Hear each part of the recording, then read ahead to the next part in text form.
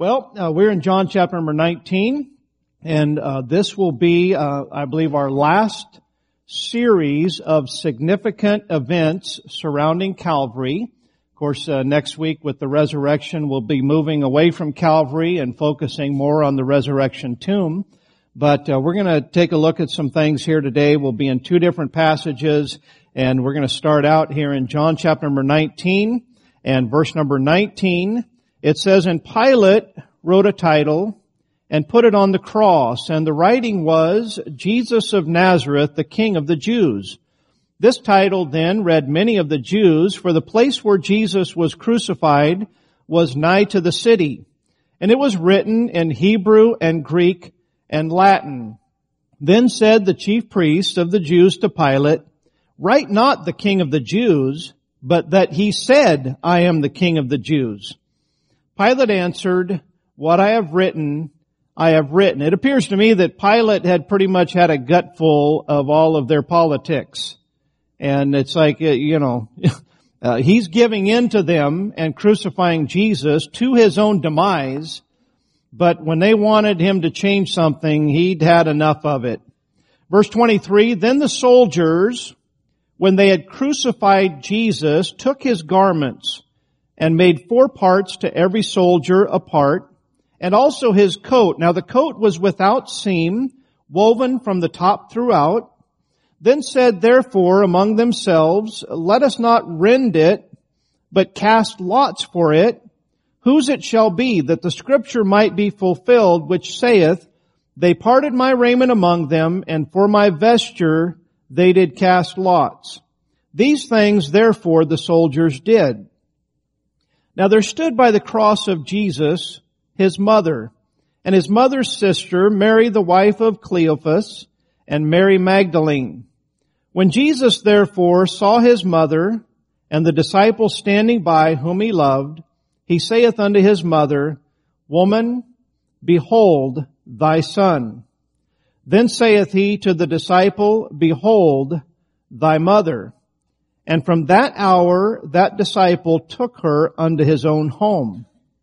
After this, Jesus, knowing that all things were now accomplished, that the scripture might be fulfilled, saith, I thirst. Now there was set a vessel full of vinegar, and they filled a sponge with vinegar and put it upon hyssop and put it to his mouth. When Jesus therefore had received the vinegar, he said, It is finished. And he bowed his head and gave up the ghost. I want to speak to you this morning on the testimony of supernatural manifestations there at the cross of Calvary. Let's go to the Lord in prayer. Lord, we thank you for this wonderful passage of Scripture. Lord, wonderful and terrible at the same time. Thank you, Lord Jesus, for the suffering that you went through there on the cross of Calvary. Lord, you did it for our sins, and not only for ours, but the sins of the entire world. We thank you for that.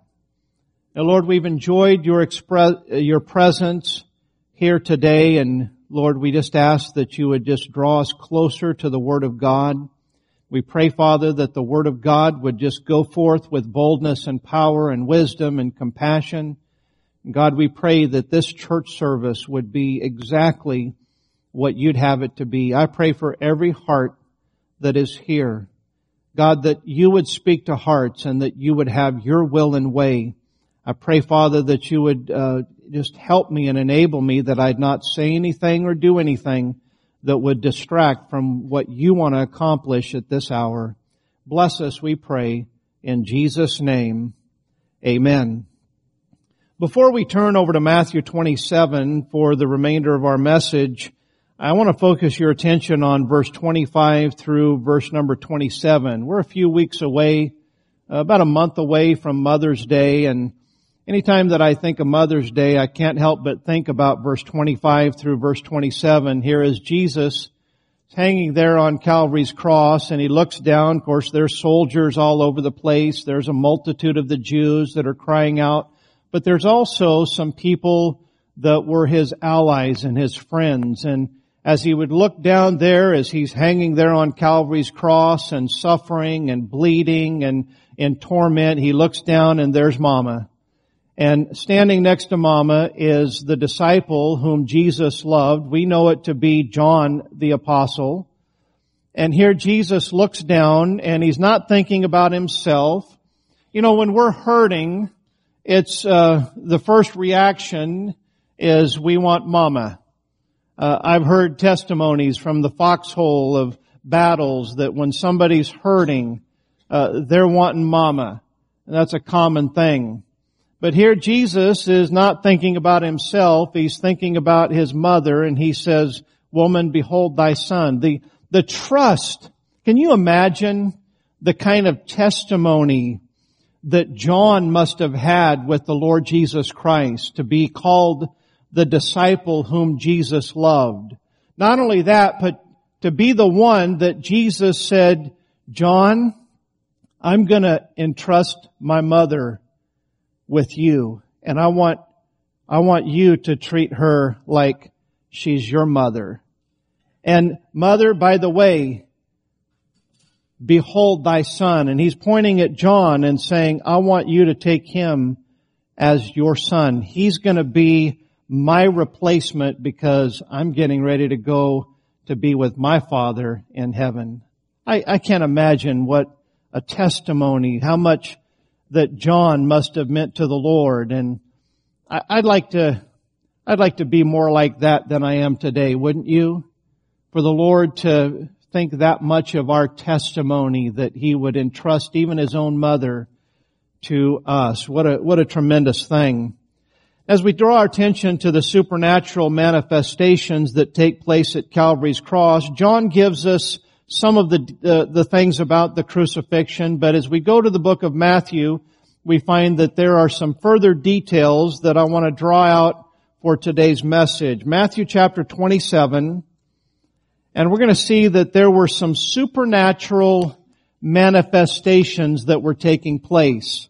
Some things that only God could have done. Some things that, like when you read your insurance policy and they talk about tornadoes and hurricanes and typhoons and tsunamis and all of these natural disasters that take place that are beyond man's control, they very often in policies refer to them as acts of God.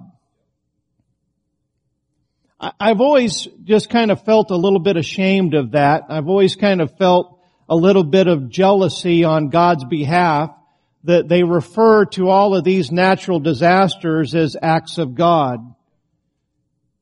And that's true. They are.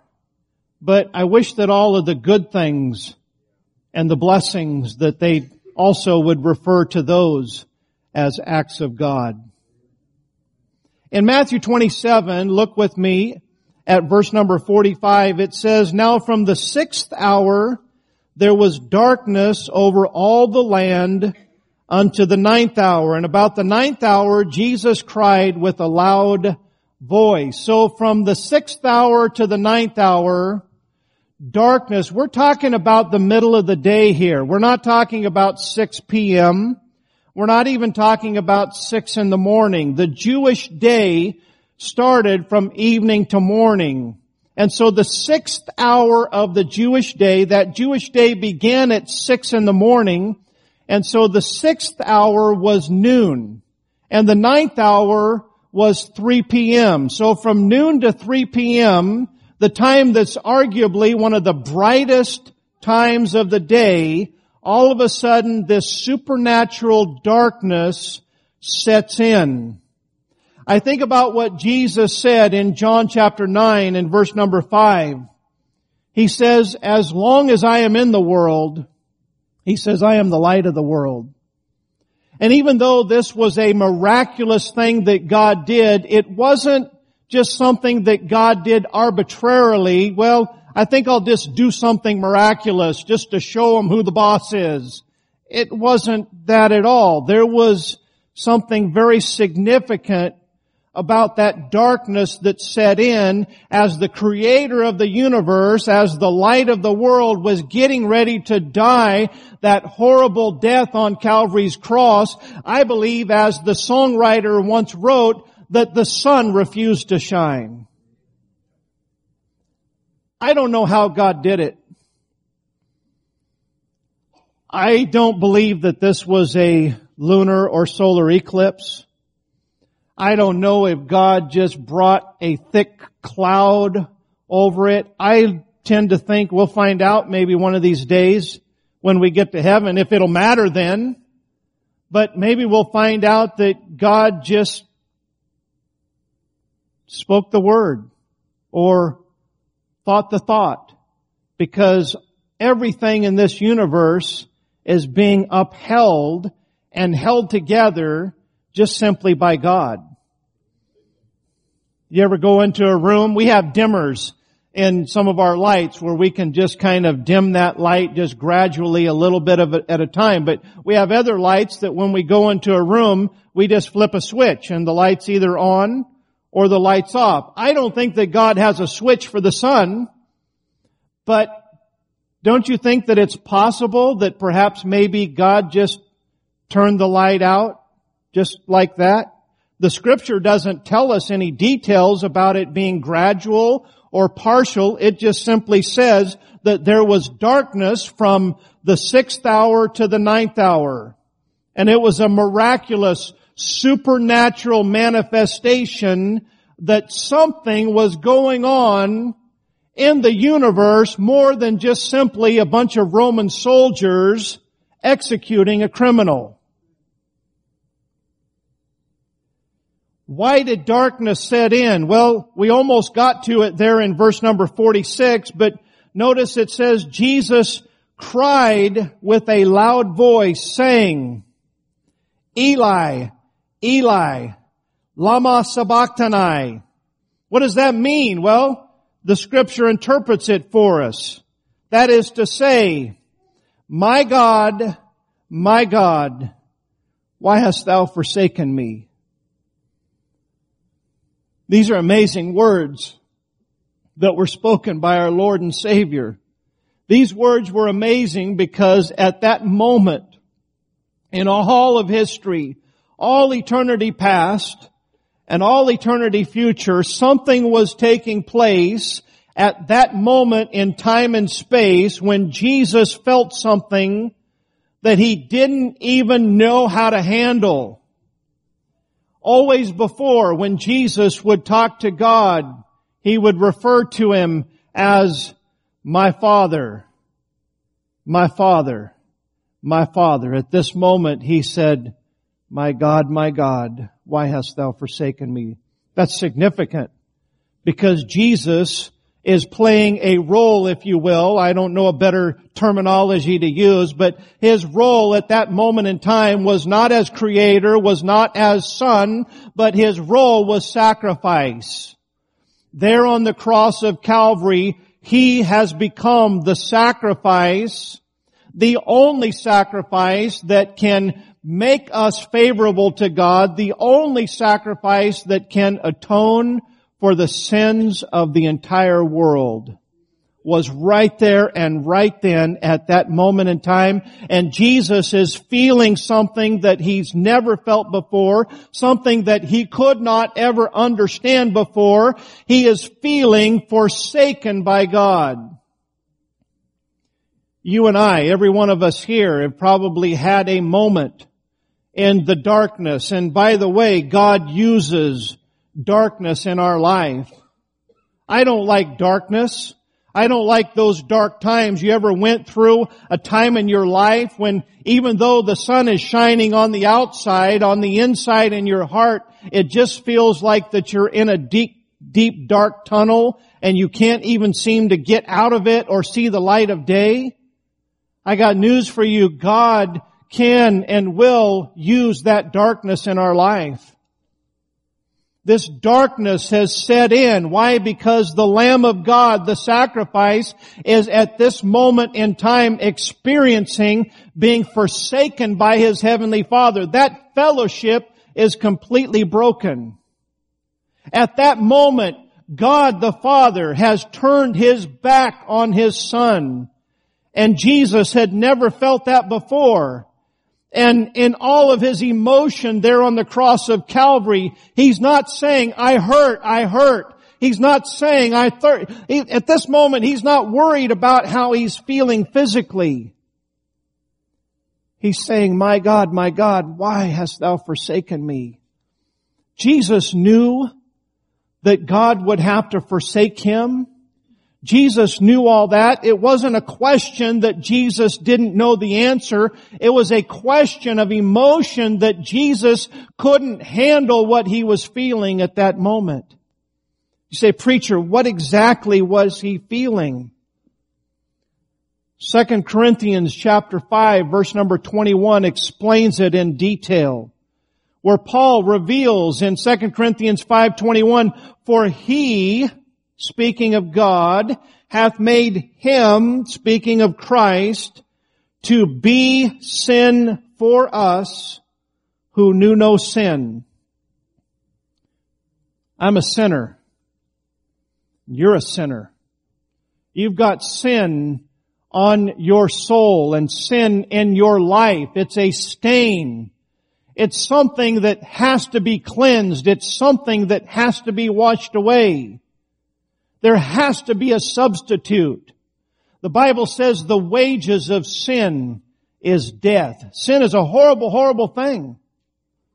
If you think sin is no big deal, then you've never really contemplated what Jesus was feeling there on the cross of Calvary. You've never really tried to consider Him. You've just considered yourself. You consider what Jesus is going through, the sinless, righteous Lamb of God, the one who lived 33 and a half sinless years. I can't hardly make it 33 and a half minutes. How about you? Never sinned, did nothing but good. We ought to be ashamed of our pitiful lives and our apathy and our complacency and our selfishness when we don't consider what Jesus has done for us. He's feeling our guilt. He's feeling our shame. He is suffering everything that we deserve to suffer, and He's doing it in our place. If that doesn't touch your heart or melt your heart is rock hard. I'm scared for you if that doesn't do something to at least touch you in some way. He becomes sin in the Old Testament. The children of Israel were selfish and self-serving, and they were gripers and complainers, and no matter what God had done in working miracles to provide for them and to protect them and to manifest Himself as their God, they still complained and murmured. And at one point, God had had enough of them, and what did He do? He sent these fiery serpents down that started biting them. As soon as they'd bite them, they'd bite a person, that person would get a plague, and the dying process would begin immediately. That's a horrible, horrible poison. Hey, I don't like snakes, do you? I don't like snakes at all. I can't imagine what a fiery one would be like. Man, you talk about freaking you out, that would freak a person out. They're being bitten by fiery serpents. What was the solution? It wasn't an injection. It wasn't anti-venom. What was the solution? God said to Moses, I want you to take a brazen serpent. I want you to make an image of those serpents, and I want you to put it on a pole. And when you put that serpent, and by the way, that serpent is related to the curse. You can go all the way back to Genesis chapter number 3 and see that.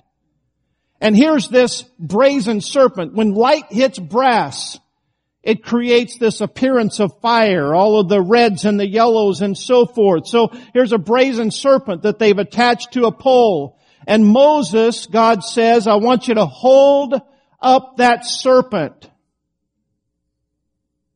And whoever looks upon that, there's faith. They had to do what God prescribed. Whosoever looks upon it will live. And so you know what Moses did? He's got this brass serpent on this pole. And John chapter number 3 says, as Moses lifted up the serpent in the wilderness, even so must the Son of Man be lifted up. That brazen serpent represented the judgment of God, the curse. Moses was holding up that curse. Brothers and sisters, Jesus Christ, our Savior, literally became our curse there on Calvary's cross as He hung there. And the sun, the light turned to darkness.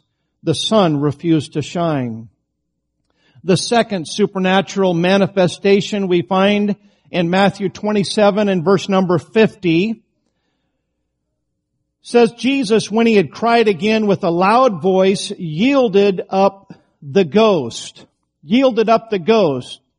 You know what that tells me? That tells me that Jesus, the Son of God, that we are made in the image of God. We have a body that contains our soul and our spirit. We live in a generation, even in Christian churches today, where the focus is on the physical. Listen, I'm not a body that happens to have a soul. I am an eternal soul that happens to be housed in a body. A very corrupt one, by the way, with a very corrupt nature. One that's going to die.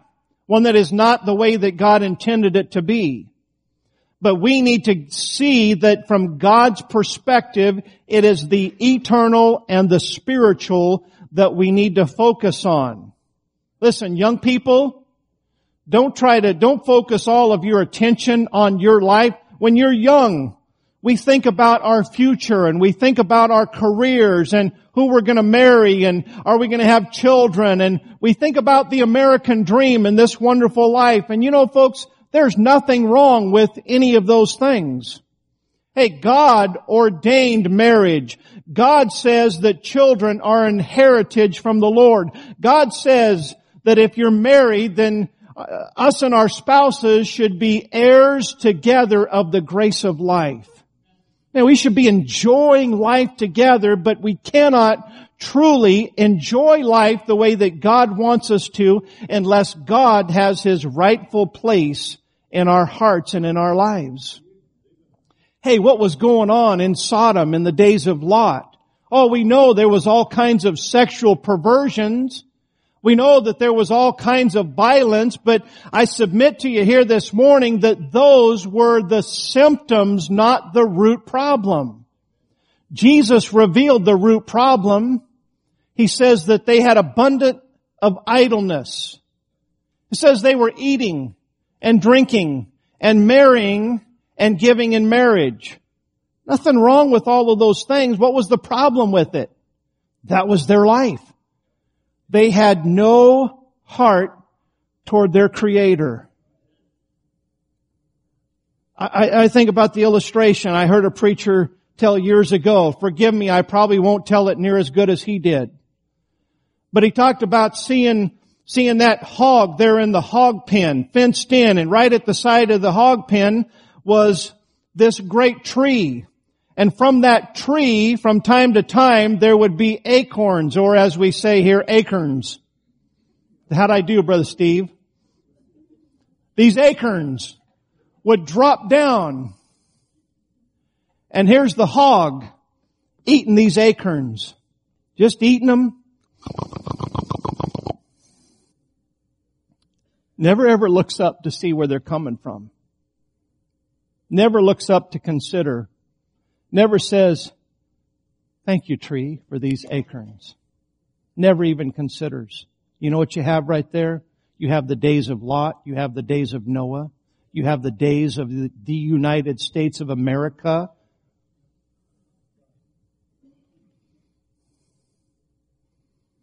God doesn't want to be high on your priority list.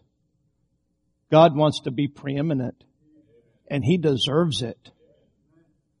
Who else has loved you like the Lord?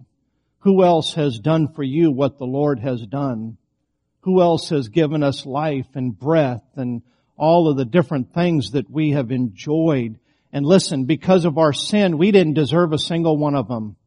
But what does He do? He just keeps giving. And He just keeps giving. And man just keeps taking it, thinking that he did it himself. And the whole time God's just keeps giving. Just keeps giving. Verse 51, it says, "And behold, the veil of the temple was rent in twain from the top to the bottom, and the earth did quake, and the rocks rent." Wow, we see the veil of the temple. In the Old Testament, there was a temple, and before that, there was a tabernacle, and God told Moses, "I want you to set all this up according to the pattern that I show you," and that's what they did, and all of this had to do with all of those Old Testament sacrifices that couldn't do what Jesus is now doing right here in our text, but they all pointed toward Jesus. They were temporary. They were what God was wanting. He wanted a blood sacrifice. That's what He required. But they had to keep doing it year after year after year.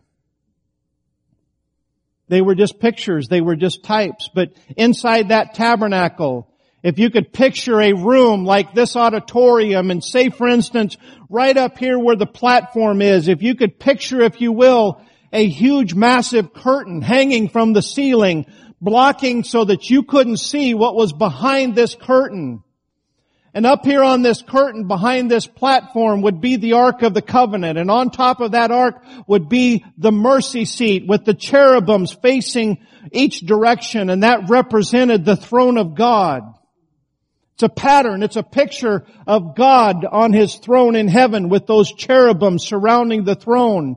And by the way, those cherubims cease not day and night crying, "Holy, holy, holy, Lord God Almighty." He's worthy. Behind that veil, there was only one person that could go behind that veil without dropping dead instantly. That's how holy that God is.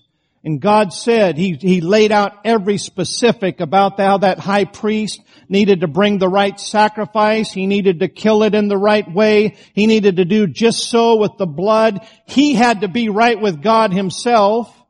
He had to have on the right vesture. I mean, everything had to be just exactly the way that God prescribed.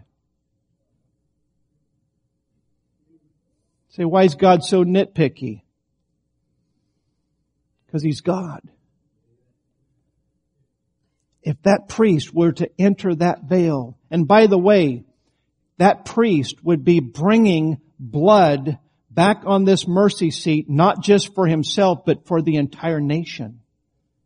The congregation of Israel would be out hoping and waiting, hoping that God would accept that sacrifice and that their priest did it right because their sins and the forgiveness of their sins was dependent upon it. That priest, after he would present that blood, they would know if it was accepted because he'd come back out of that veil.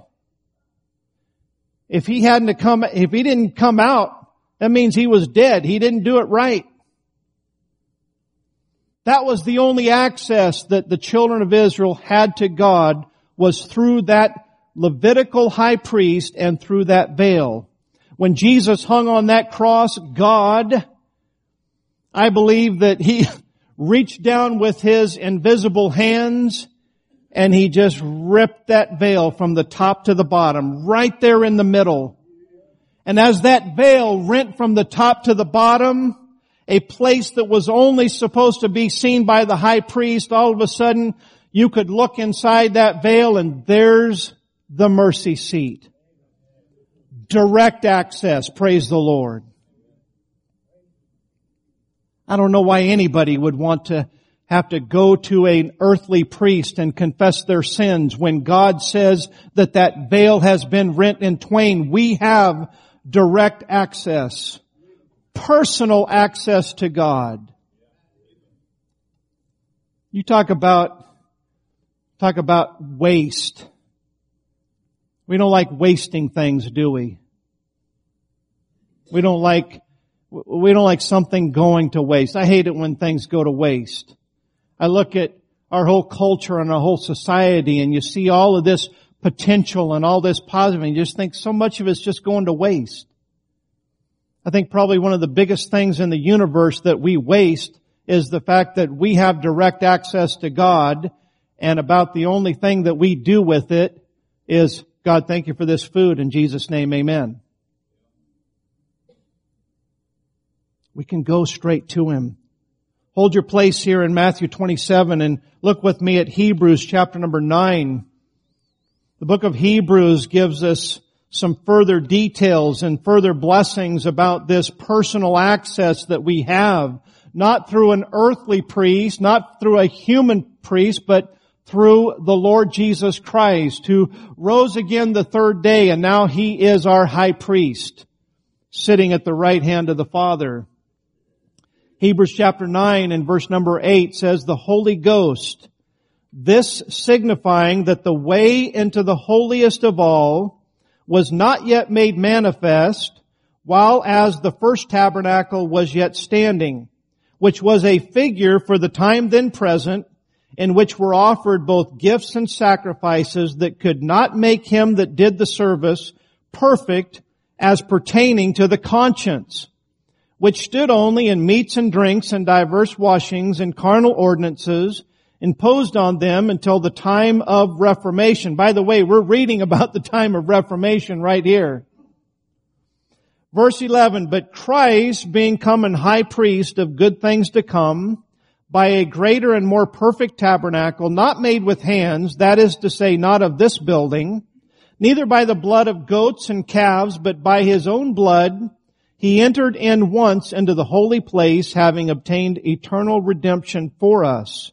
For if the blood of bulls and of goats and the ashes of an heifer, sprinkling the unclean, sanctifieth to the purifying of the flesh, how much more shall the blood of Christ, who through the eternal Spirit offered Himself without spot to God, purge your conscience from dead works to serve the living God. You know what that tells me? That tells me that the power of the rending of this veil, giving us direct access to God, that has freed us. It's freed our conscience, so now we can personally serve God. What a joy, what a blessing. Number 3, turn back to Matthew 27. Matthew 27, and as we've already read, verse 51, it says, not only was the veil of the temple rent in twain from the top to the bottom, it says, and the earth did quake, and the rocks rent. We have the earth quaking. How many of you have ever been in an earthquake? There was an earthquake that took place in the town where I graduated high school, and that earthquake took place just a few months before my senior year ended. You know, I was there on the high school property. It was right before class started that morning. I was talking to some of my buddies and friends and cutting up, and I remember that I had one friend that was standing up against the wall, and I was talking to him, and he said, wow, I just feel funny all of a sudden. And somebody over here is like, wow, me too all of a sudden. And got all this going on. An earthquake, I forget what, it was 5 point something, 6 point something. It ended up actually condemning the high school building. Sounds like a pretty big earthquake. You know what's crazy? I didn't feel a thing.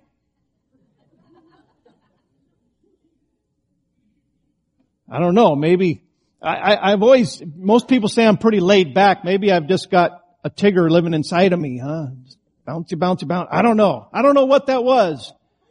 But other people were feeling it. I don't remember anything.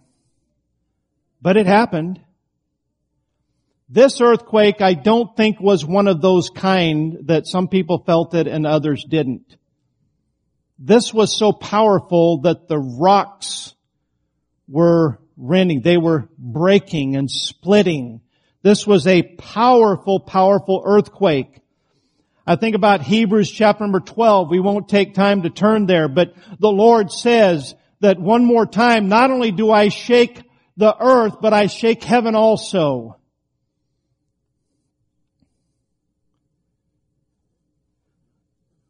this quaking, this shaking, and this breaking. That's going on there at the cross of Calvary.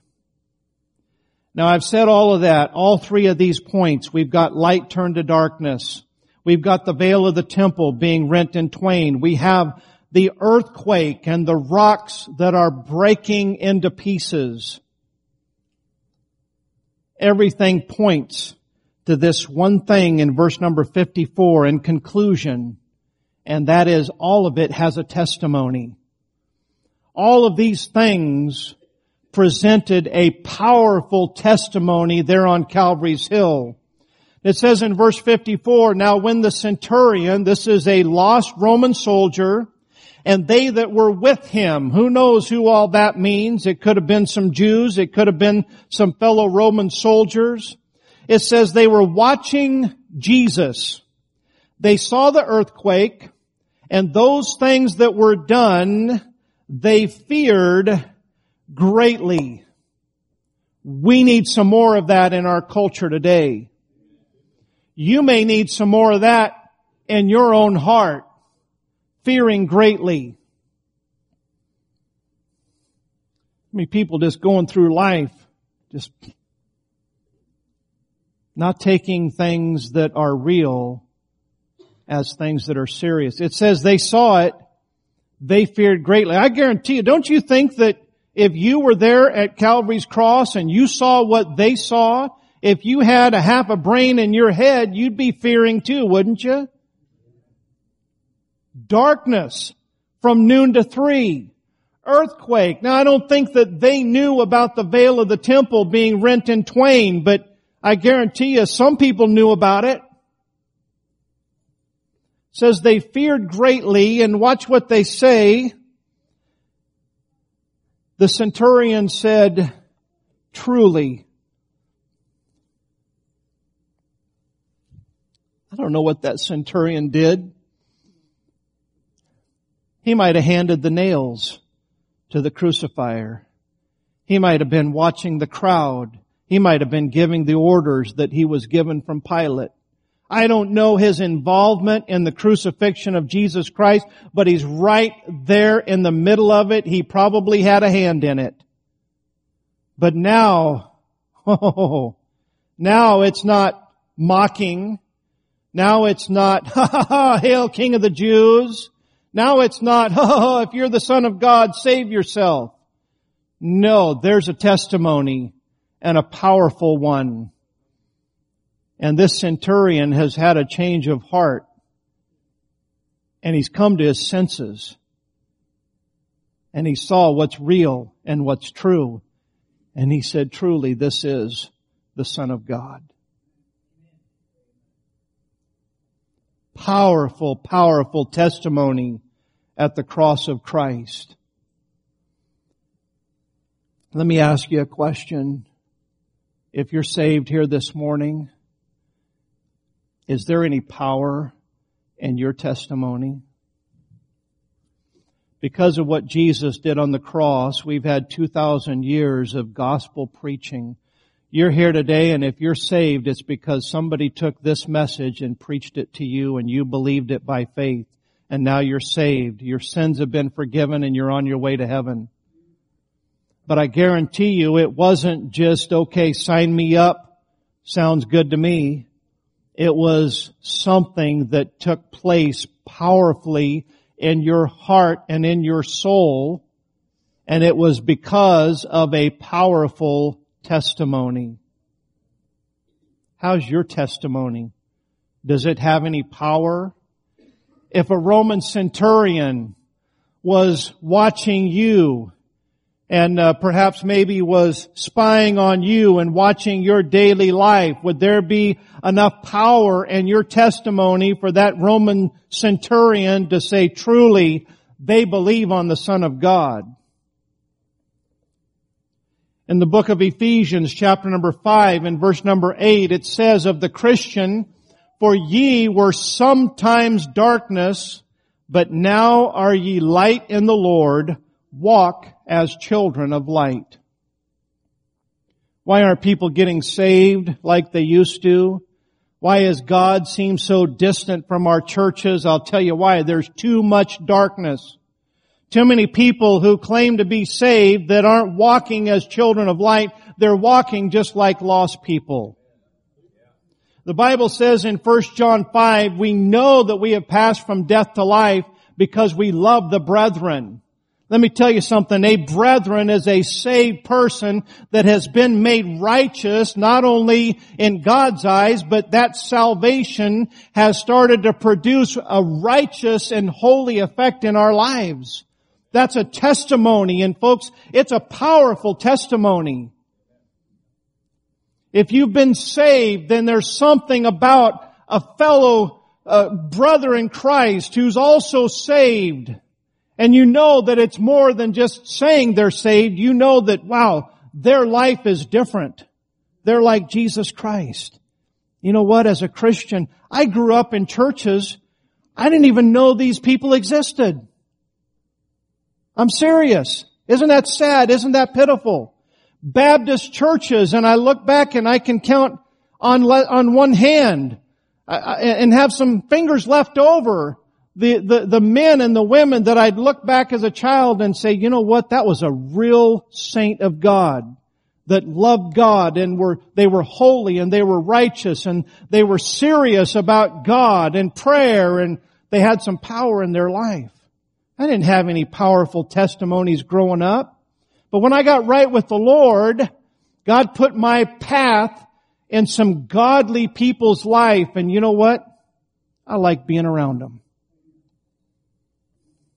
When I got right with the Lord, I didn't like being around all of my old sinning buddies. I didn't like that anymore. It made me uncomfortable. Why? Because my heart got right with God. I wasn't comfortable around them. I was comfortable around the righteous. Why? Because I'd passed from darkness into light. Why would we want to say that we're saved and still walk in the darkness? How foolish is that? 1 John chapter number 5 and verse 16, an obscure passage of Scripture. Hey, didn't Jesus tear the veil and give us direct access to God? 1 John 5:16, if any man see his brother sin a sin which is not unto death, he shall ask and he shall give him life for them that sin not unto death. There is a sin unto death. I do not say that he shall pray for it. Boy, there is more in that verse than I can even expound on here this morning. But I'll tell you what this verse is talking about. It's talking about interceding to God on behalf of sinners. People that have, God says there is a sin unto death. There's a line that we can cross where God says, that's enough. I've had enough of it. Say, where is that line, preacher? Only God knows. But I sure wouldn't want to be camping out my life too close to it, would you? God's so merciful. He put up with me for 4 years. And I came to that line and I knew where God was saying, you know what, I've had enough. You better get right. I'm glad that I got right. Are you going to God on behalf? Are you going straight and using your access to God as a testimony for the lost world around us? And then finally, and we'll close, Matthew 21, verse number 44. And whosoever shall fall on this stone. What stone is Jesus talking about? He's talking about Himself, the chief cornerstone. He is the cornerstone of our salvation. He says, whosoever shall fall upon this stone shall be broken. And by the way, that broken is not a bad thing, that's a good thing.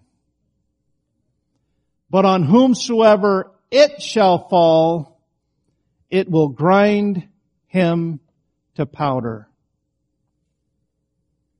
For some reason I think about the old commercial. I think it was for an auto part, Brother Ralph. They said, you can pay me now or you can pay me later. The gist of it is the cost later is going to be a whole lot more. You know, we live our life thinking, well, I don't want God to control me. I want to do my own thing. But Jesus says, look, you fall on me, you're going to be broken. I spent 4 years of my life thinking that's not a good thing. I want to live my life my way. But God had to break me. He had to break my will. He had to break my heart for my sin. I had to have a broken and a contrite heart and realize that my sin's not just hurting me, it's an offense to my Savior who loves me. I'm glad that I got broken. And you know what? If I hadn't have gotten broken and fallen upon that stone, the Lord Jesus Christ, I am certain that as I'm living today, I probably would have already had that stone fall upon me and grind my life to powder. Powerful testimony at the cross.